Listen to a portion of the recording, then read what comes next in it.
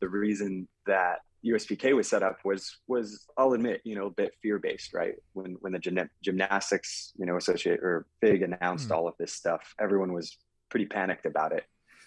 But again, I think USPK sprang out of really good intentions, even if it was fear-based. It was people saying, hey, we've talked about a governing body before, and a lot of people had. It was a lot of kind of closed door discussions or people talking in the community at different jams about it.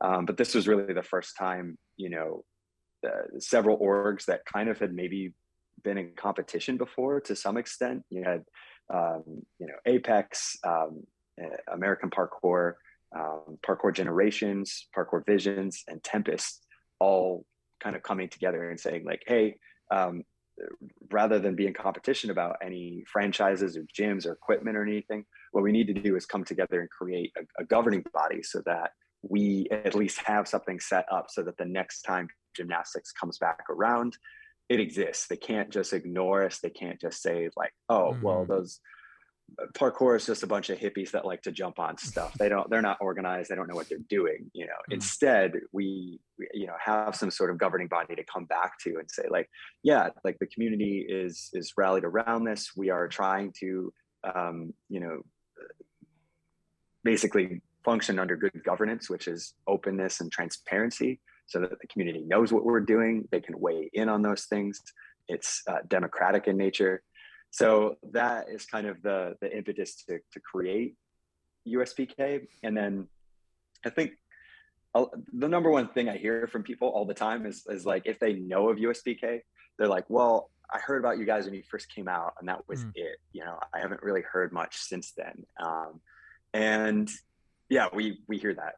Like we get everyone's perspective on that. I think the behind the scenes stuff to create a governing body and create things like bylaws and a charter and just kind of like, it's Mm. sort of your constitution of how USPK is supposed to run. Is it fair? How do people get elected to these positions? All of that stuff at the end of the day is probably not going to be super sexy to anyone who's training parkour, right? Unless you were, on in government governance and your job, or you know to the political debates in high school or something like that. It's probably not going to be super fascinating, and a lot of it is extremely tedious. So Mm.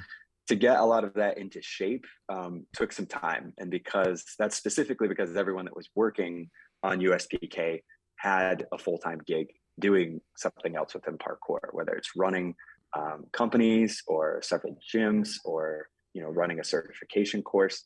All of the folks that have been involved in USPK so far are all extremely parkour centric and all have their own full-time and sometimes several side hustles Mm. on top of that. And so everyone's time was super limited in the beginning, and we're finally getting to a point where I feel like it's starting to roll a little bit more, and we're trying to be better about the marketing side of things so that people actually know what we're doing, so Mhm. that we can uphold that transparency part of it.